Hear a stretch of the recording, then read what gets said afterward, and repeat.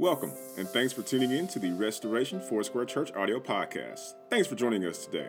Stay tuned for today's sermon. Enjoy, and God bless.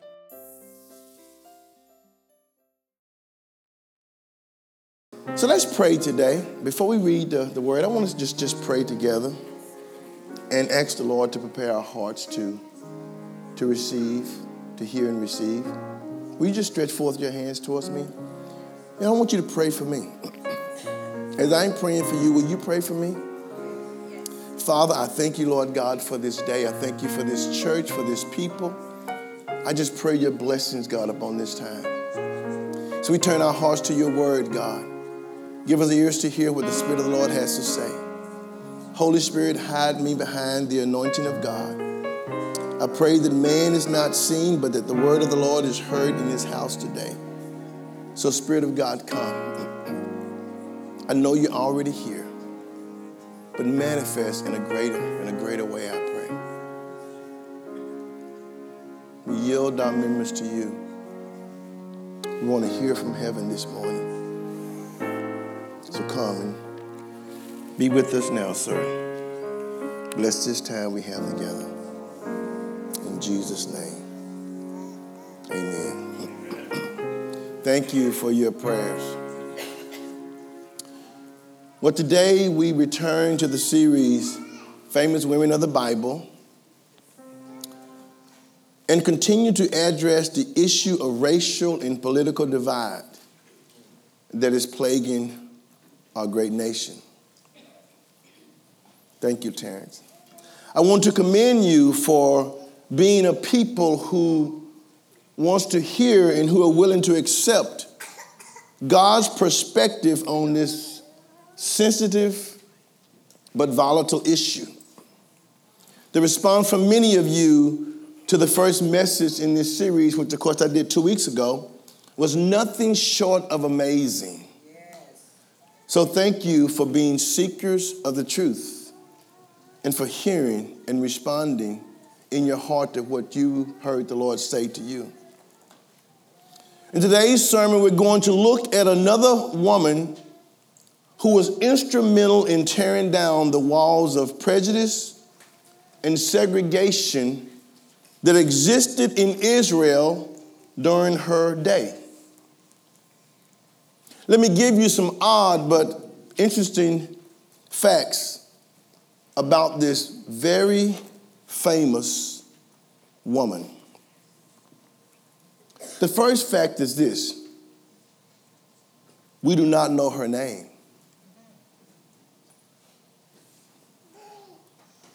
The second fact is, we do not know how old she was. And the third is, we do not know if she had any children who may have benefited from her moment of fame. The only thing we know is this: this woman lived a life of promiscuity that was perhaps born out of brokenness. We also know of the encounter she had with Jesus and how God used that meeting to show the nation of Israel that racism and prejudices rooted in ethnocentric thinking has no place in the message of love that Jesus came to both teach and demonstrate. This famous woman, who throughout the ages has remained nameless, became the recipient of an acceptance from our Lord that at the time was considered abominable. Turn with me to John chapter 4. Very familiar passage of scripture, John chapter 4.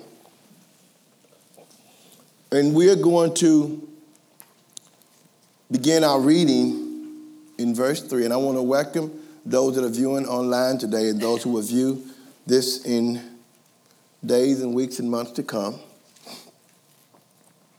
John chapter 4, verse 3, and I'm reading from the NLT. So he, Jesus, left Judea and returned to Galilee. He had to go through Samaria on the way. Eventually, he came to the Samaritan village of Sychar near the field that Jacob gave to his son Joseph. Jacob's well was there, and Jesus, being tired from the long walk, sat wearily beside the well, and it was about noontime. Soon a Samaritan woman came to draw water, and Jesus said to her, "Please give me a drink." He was alone at the time because his disciples had gone into the village to buy some food. The woman was surprised, for Jews refused to have anything to do with Samaritans. So she said to Jesus, "You are a Jew, and I am a Samaritan woman. Why are you asking me for a drink?" Jesus replied, "If you only knew the gift God has for you and who you are speaking to, you would ask me, and I would give you living water." "But sir, you don't have a rope or a bucket," she said, "and this well is very deep. Where would you get this living water? And besides, do you think you're greater than our ancestor Jacob, who gave us this well? How can you offer better water than he and his sons and his animals enjoyed?" Jesus replied, "Anyone who drinks this water will soon become thirsty again. But those who drink the water I give will never be thirsty again. It becomes a fresh, bubbling spring within them, giving them eternal life." "Please, sir," the woman said, "give me this water. Then I'll never be thirsty again, and I won't have to come here to get water." "Go and get your husband," Jesus said. "I don't have a husband," the woman replied. "You're right. You don't have a husband, for you have had 5 husbands, and you aren't even married to the man you're living with now.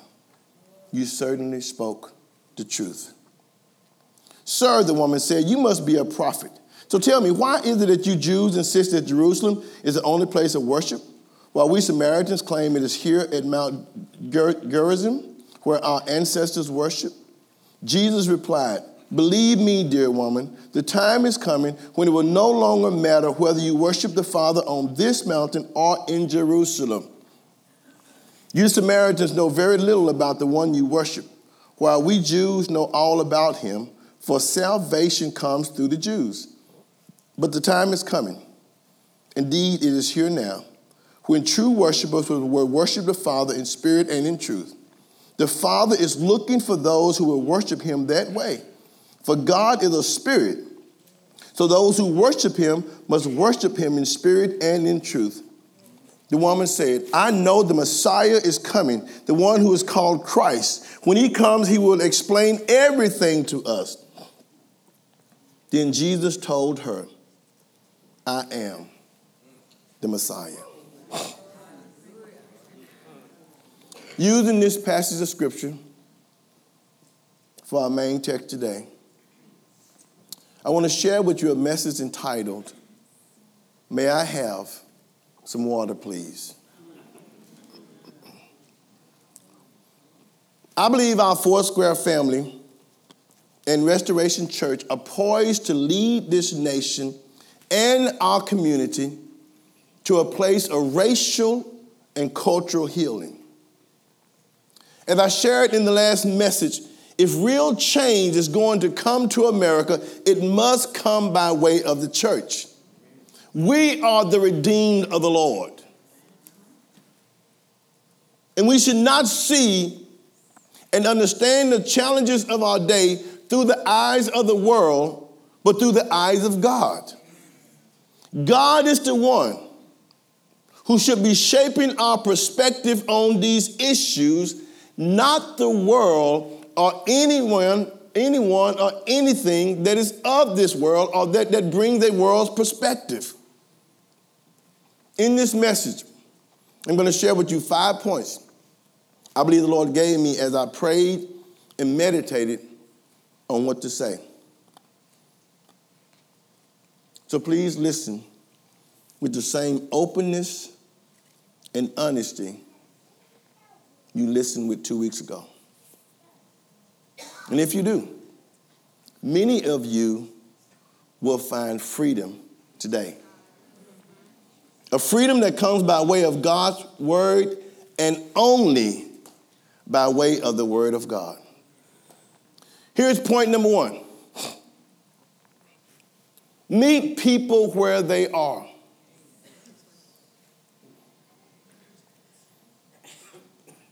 Meet people where they are. To tear down the walls of division and become vessels of reconciliation, we have to meet people where they are. Not where we want them to be, not where we think they should be, but at their current state of reality, whatever that reality is. We must meet them there. Jesus passing through Samaria was not for geographical reasons, but was by divine compulsion. And when we're open, when we, the church, are open to the leading of the Holy Spirit as Jesus was, he will direct our path and lead us to places we would not go to on our own. But we must be Spirit-led. To impact this woman's life, Jesus had to go to her because she was not going to come to him. And this was a big deal because the people of Israel avoided Samaria and the people of Samaria like they were a deadly plague.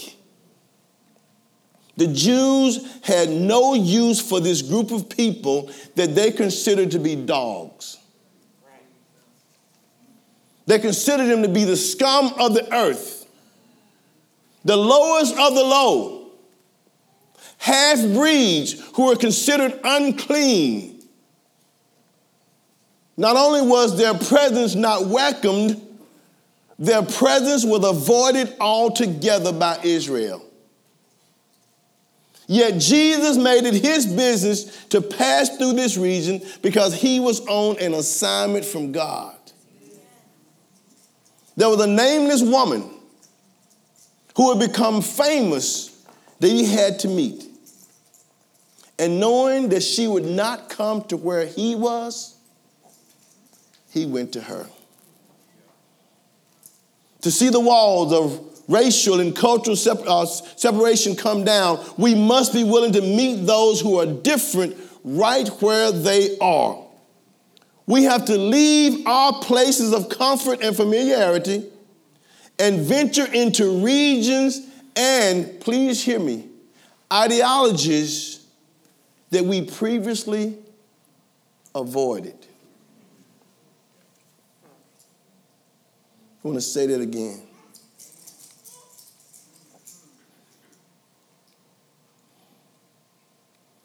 To see walls of racism and cultural separation come down, we must be willing to meet the people who are different from us right where they are. That means we must leave our places of comfort and familiarity and go into regions and ideologies that we may have previously avoided. We've got to go to their place of understanding. We got to go to their realities of life. We've got to have conversation with them. We've got to hear their story. We've got to feel their pain. Learn about their struggles. When we do, it will change how we see them. That's right. That's right. It will change how we see them. That's good. Put up point number 2. I want you to read it before I say it.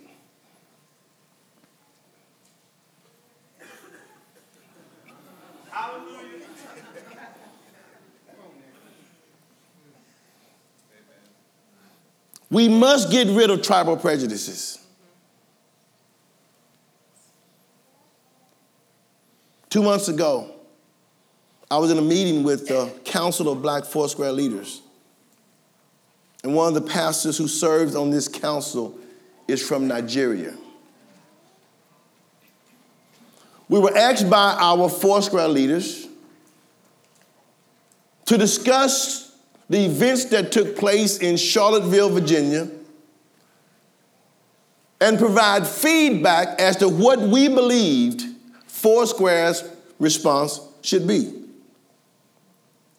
During our discussion, as we talked about the hatred and bigotry that was on display, my Nigerian friend made a comment that made me aware of a type of prejudice that is not rooted in race, but is tribal in nature. He said, and my Nigerian friends, please forgive me if I mispronounce these names, but I'm going to do my best. He said, in Nigeria, there are 3 major tribes. They are Igbo, Yoruba, and Hausa. And he said, as an Igbo, I want my daughter to marry an Igbo. From that statement, I came to understand both the concept and the power of tribal prejudices. You see, his desire was not based on race. His desire was not based on color, because they all look the same on the outside. And I'm pretty sure that as Americans, we cannot distinguish between an Igbo,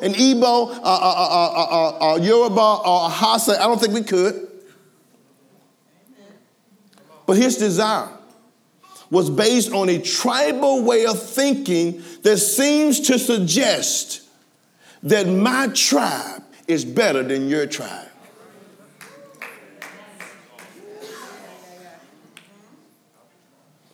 As I reflected on this new revelation, I came to this conclusion. Are you ready?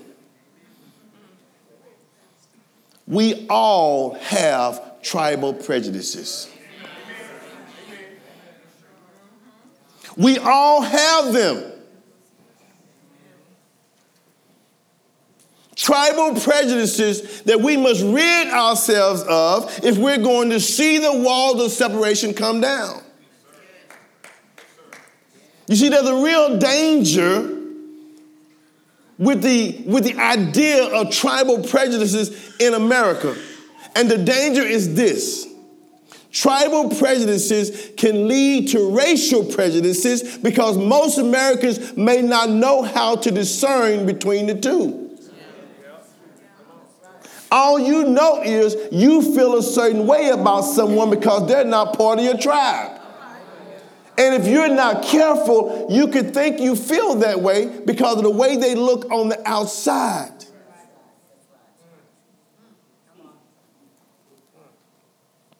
So what are tribal prejudices? And how do they come about? The word tribal means relating to a group or community with similar ancestors, customs, and traditions. Tribal means displaying loyalty to a tribe, to a group, or to tribal values. Prejudice means to have a preconceived opinion that is not, everyone say is not, that is not based on reason or actual experience. So the term tribal prejudice means to display loyalty to a group that is based on preconceived opinions instead of reason or actual experience. In other words, you don't like someone because the tribe told you you're not to like them. Not because you have experienced anything from them, not because you have a valid reason, but because the tribe tells you this is the way you're supposed to respond. That's good. And listen, tribal prejudices are always the result of group morals, please hear me, instead of individual morals. Therefore, we must identify first and foremost with our Christ identity. Because groups or tribes are by nature more immoral than individuals are. By nature, groups and tribes are more immoral than an individual. God can speak to you better as his child than he can as a member of a tribe or a group. Group have prejudices that are rooted in the identity of the group. So tribal prejudices are established and taught by groups or by the tribe. How does that relate to you? That tribe, please hear me, all eyes on Pastor. All eyes on me. You got to get this. That tribe may be your family.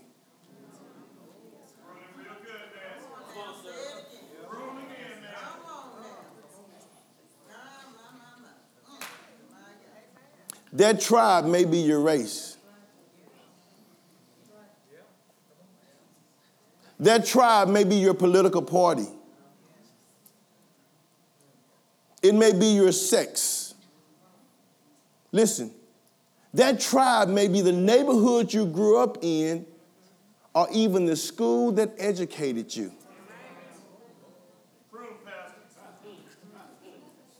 See, people who graduated from the Ivy League have a certain distinction about them that set them apart from the rest of us peasants.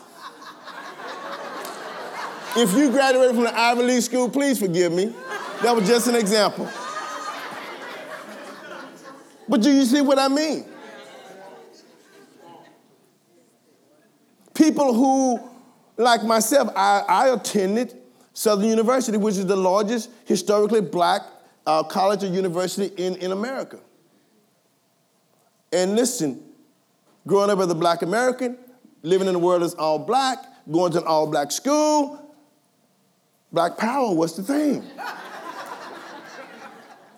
Now, it was not something that I gravitated toward, but I'm telling you, that is the tribal mentality. So even the school that educated you can create in you a thinking that will cause separation and barriers to be put up racially and socially or culturally. Because we don't know how to distinguish between the tribe and the race.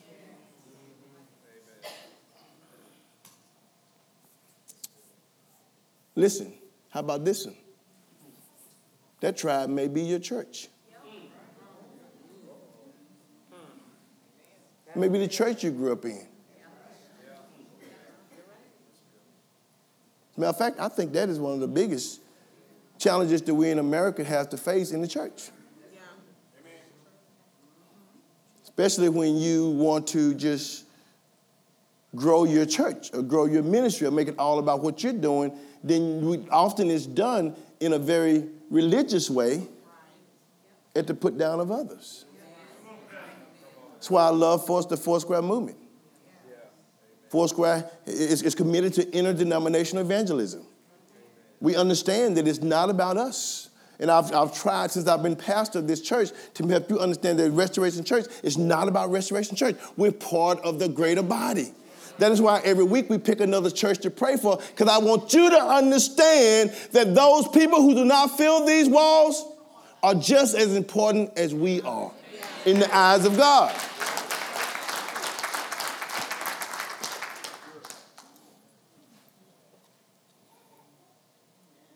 We all have tribal prejudices because we've all been part of a group or a tribe. The Jews was very prejudiced towards the Samaritan people. Very prejudiced. So Jesus had to break out of the mentality he was raised with. Do you get this? He had to break out of the mentality that he was raised with and see the Samaritan woman not as someone who was beneath him, but as someone who needed the love of God. His behavior towards her was shocking.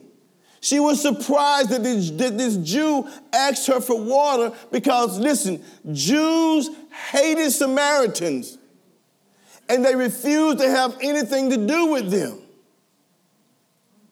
So when he asked her for water, she said, "You are a Jew, and I a Samaritan woman.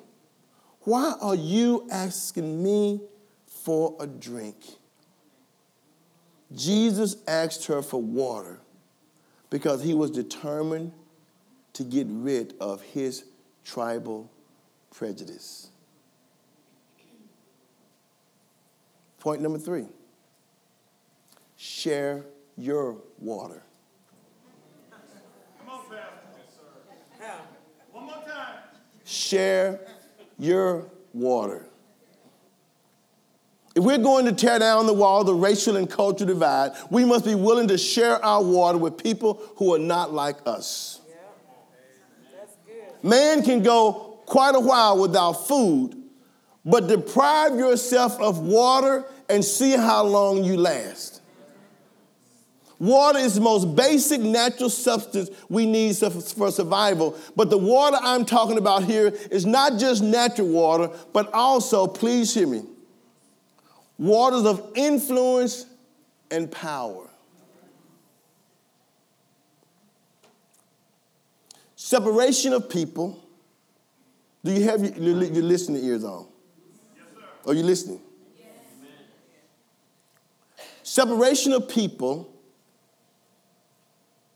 does not work even when equality is sought, because there is no such thing as separate but equal. It does not exist. But when we're together, the one who has the water, the one who has the power, the one who has the influence can choose to share his water with others. I believe Foursquare is poised to lead the church in tearing down walls of separation because our president, Dr. Glenn Burris, chose to share his platform of influence with people who are different. We have a woman who serves as our general supervisor, who is our most influential vice president. Glenn decided to share his platform of influence with me when he recommended me to serve as the first black chairman of the board of Foursquare. Of the 25 voting members of our board, 6 are female, 4 are black, 1 is Hispanic, and 1 is Hawaiian. People who have power and influence will make a choice to either share that power and influence or not share it with people who are different. And we remove the walls of separation and we create healthy diversity when we choose to share our water with others. Now, if you do not, or if we do not have influence, if we do not have power, then what do we share?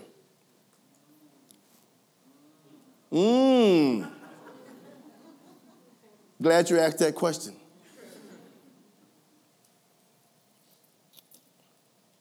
We share our waters of honor, of respect, and of submission to those who do have the power and influence. And some of you don't like that. You was preaching real good, Pastor, till you got to that submission thing. I'm trying to help you. And I'm trying to help every one of you understand because, listen, you're either on one side or the other, okay? And I'm trying to help you understand how you can tear down the wall of separation. So people who do not have power and influence, they still have something to share. They have life-giving water to share. And that life-giving water is honor, it's respect, it is submission to those whom God has placed in authority. That's good.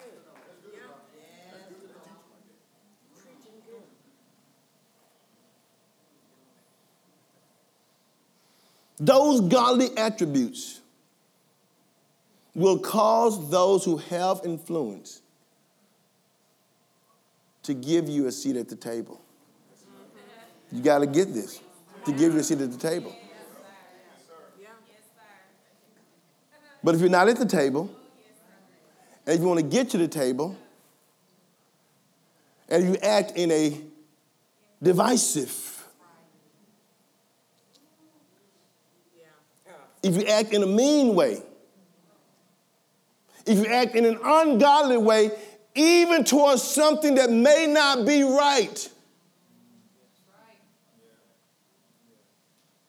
If you act in a way where the person or people with power do not trust you, you will not be invited to the table.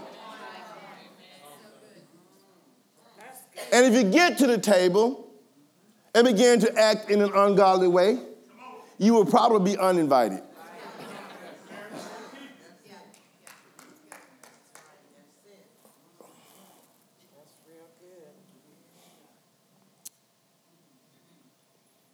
Listen,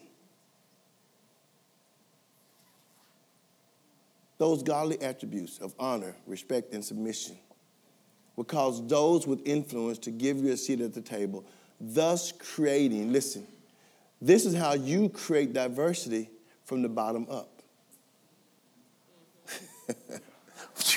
That went right over some of your head. See, diversity can be created from the top down or from the bottom up. Walls of separation can be torn down from the top down or from the bottom up. People who are at the top, they share their water of influence and power. People that are at the bottom, they share their water of honor, respect, and submission. Diversity does not flow out of man-made processes, but it flows out of heavenly virtues. In the natural, listen, it is easier to trust in people who look like we look, think like we think, act like we act. But that is a tribal mentality, a type of behavior that does not tear down walls, but will only serve to build more walls. Jesus asked this woman for some water, which absolutely blew her away. No well-respected Jew would ever drink from the cup of a Samaritan, let alone a Samaritan woman who lived a promiscuous life. But Jesus understood the power of sharing. He understood the power of sharing. So he put aside what he knew people thought he should do to let this woman know that he was not too good to drink from her cup. Give me a drink, please. What well are you drinking from? The wells of this world that are rooted in hatred and bitterness, or the wells of God that brings eternal life? Jesus said in Matthew 5:6, blessed are those who hunger and thirst for righteousness, for they shall be filled. You will be filled with one of two things concerning these issues, either the righteousness of God or the sinfulness of man. There is no in between. Point number 4. Point number 4. Don't listen to the haters. Don't listen to the haters. And there are haters on both sides. Let me ask you a question. What do haters do?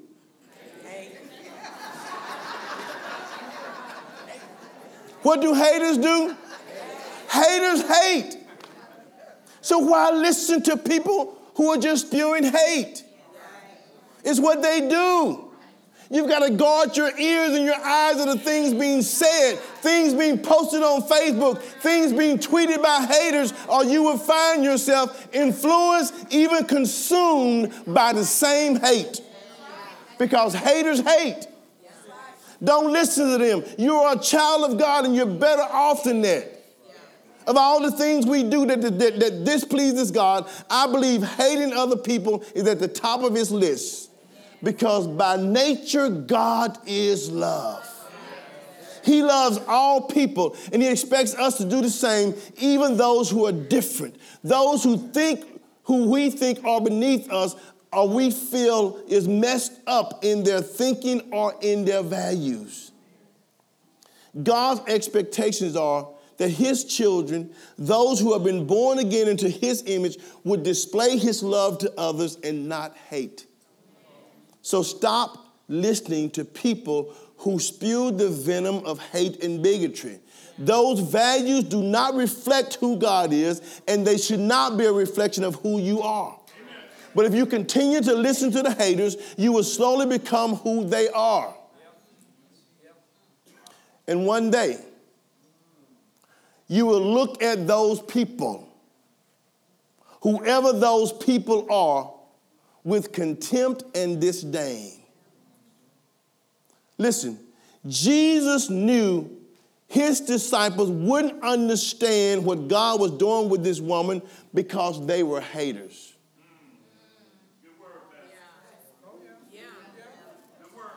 I don't mean that with any disrespect. It's true. Israel hated the Samaritans. So what did Jesus do?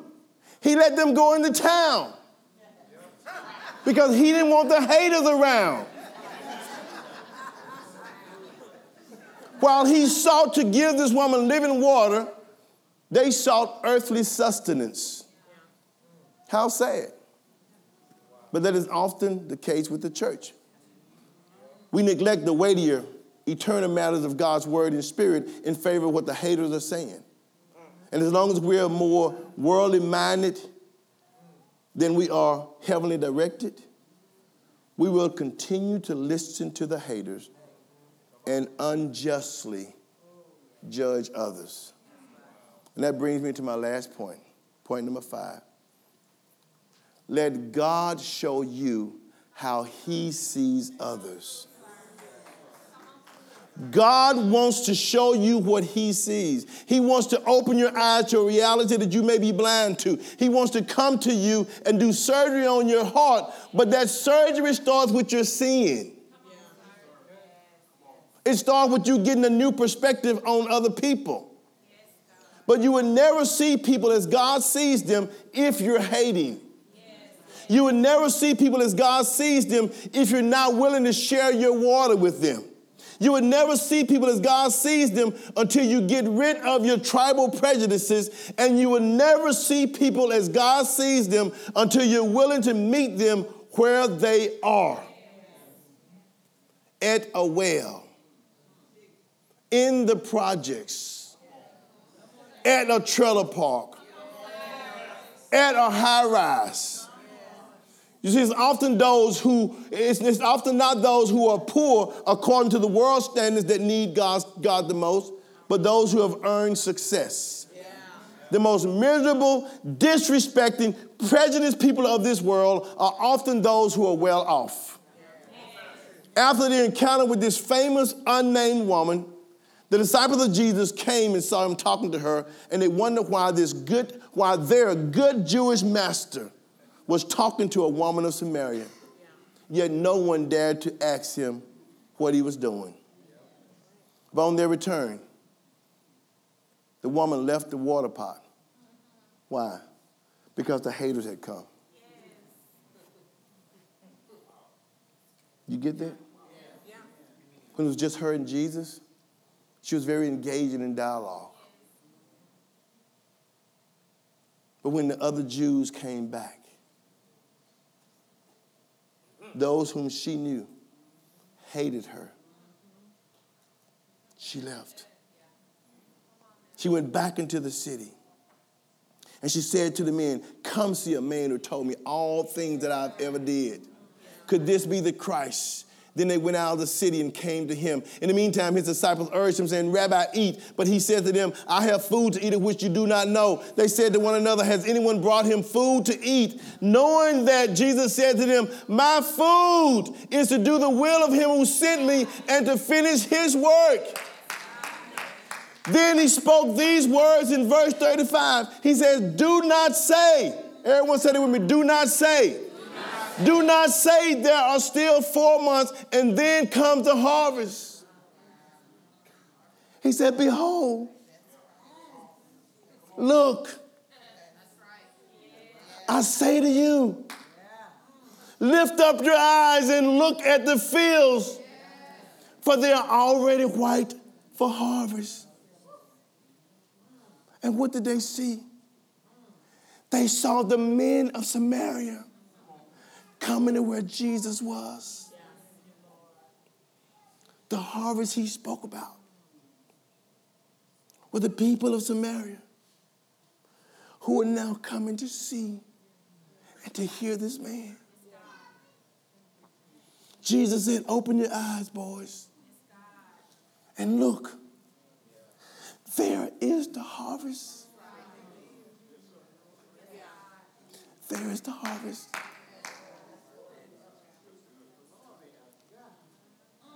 The harvest is in those people that you hate.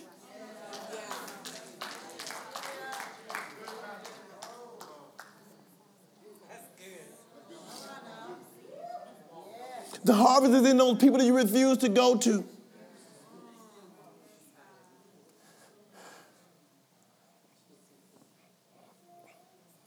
God help me. The harvest is in those people whom you refuse to get rid of your tribal prejudices towards.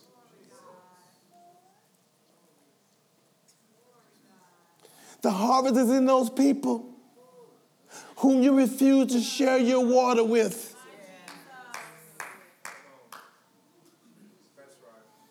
The harvest is in those people that you hate, whom you refuse to see the way God sees them. Behold, let God open your eyes that you may see them the way he sees them, that you may see them the way I see them. And that is that the people that my Father and I love very much. A love so great that I came into this world to die for them.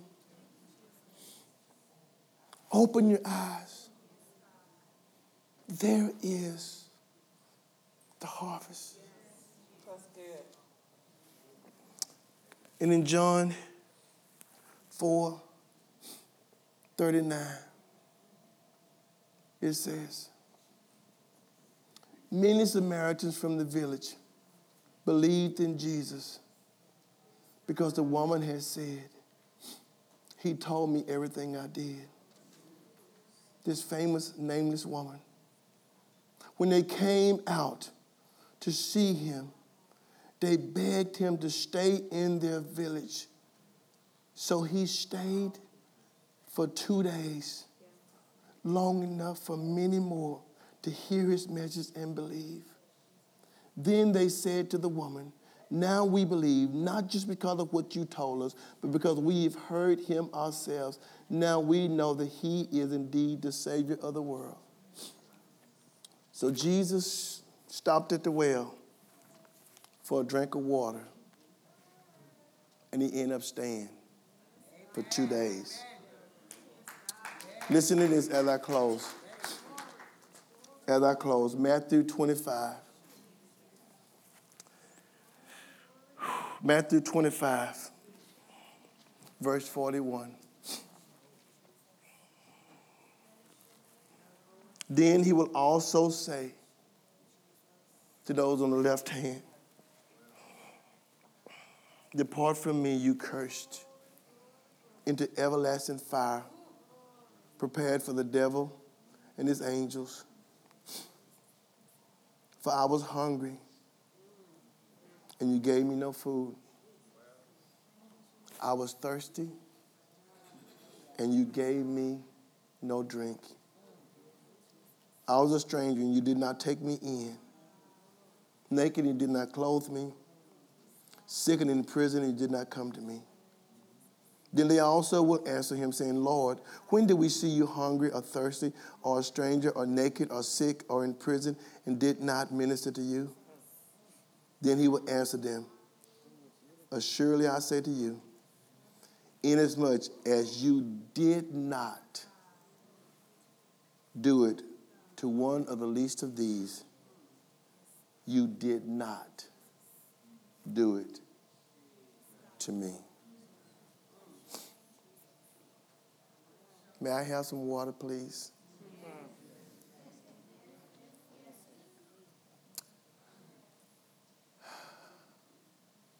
As I thought about God, where do we go when I'm done?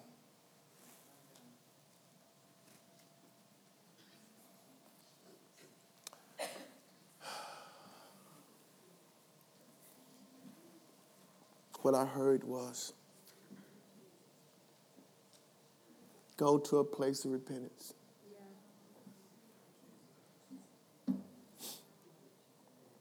Go to a place of repentance. So I want to open up this altar to you. And I want to challenge you to repent of whatever God pricked your heart about.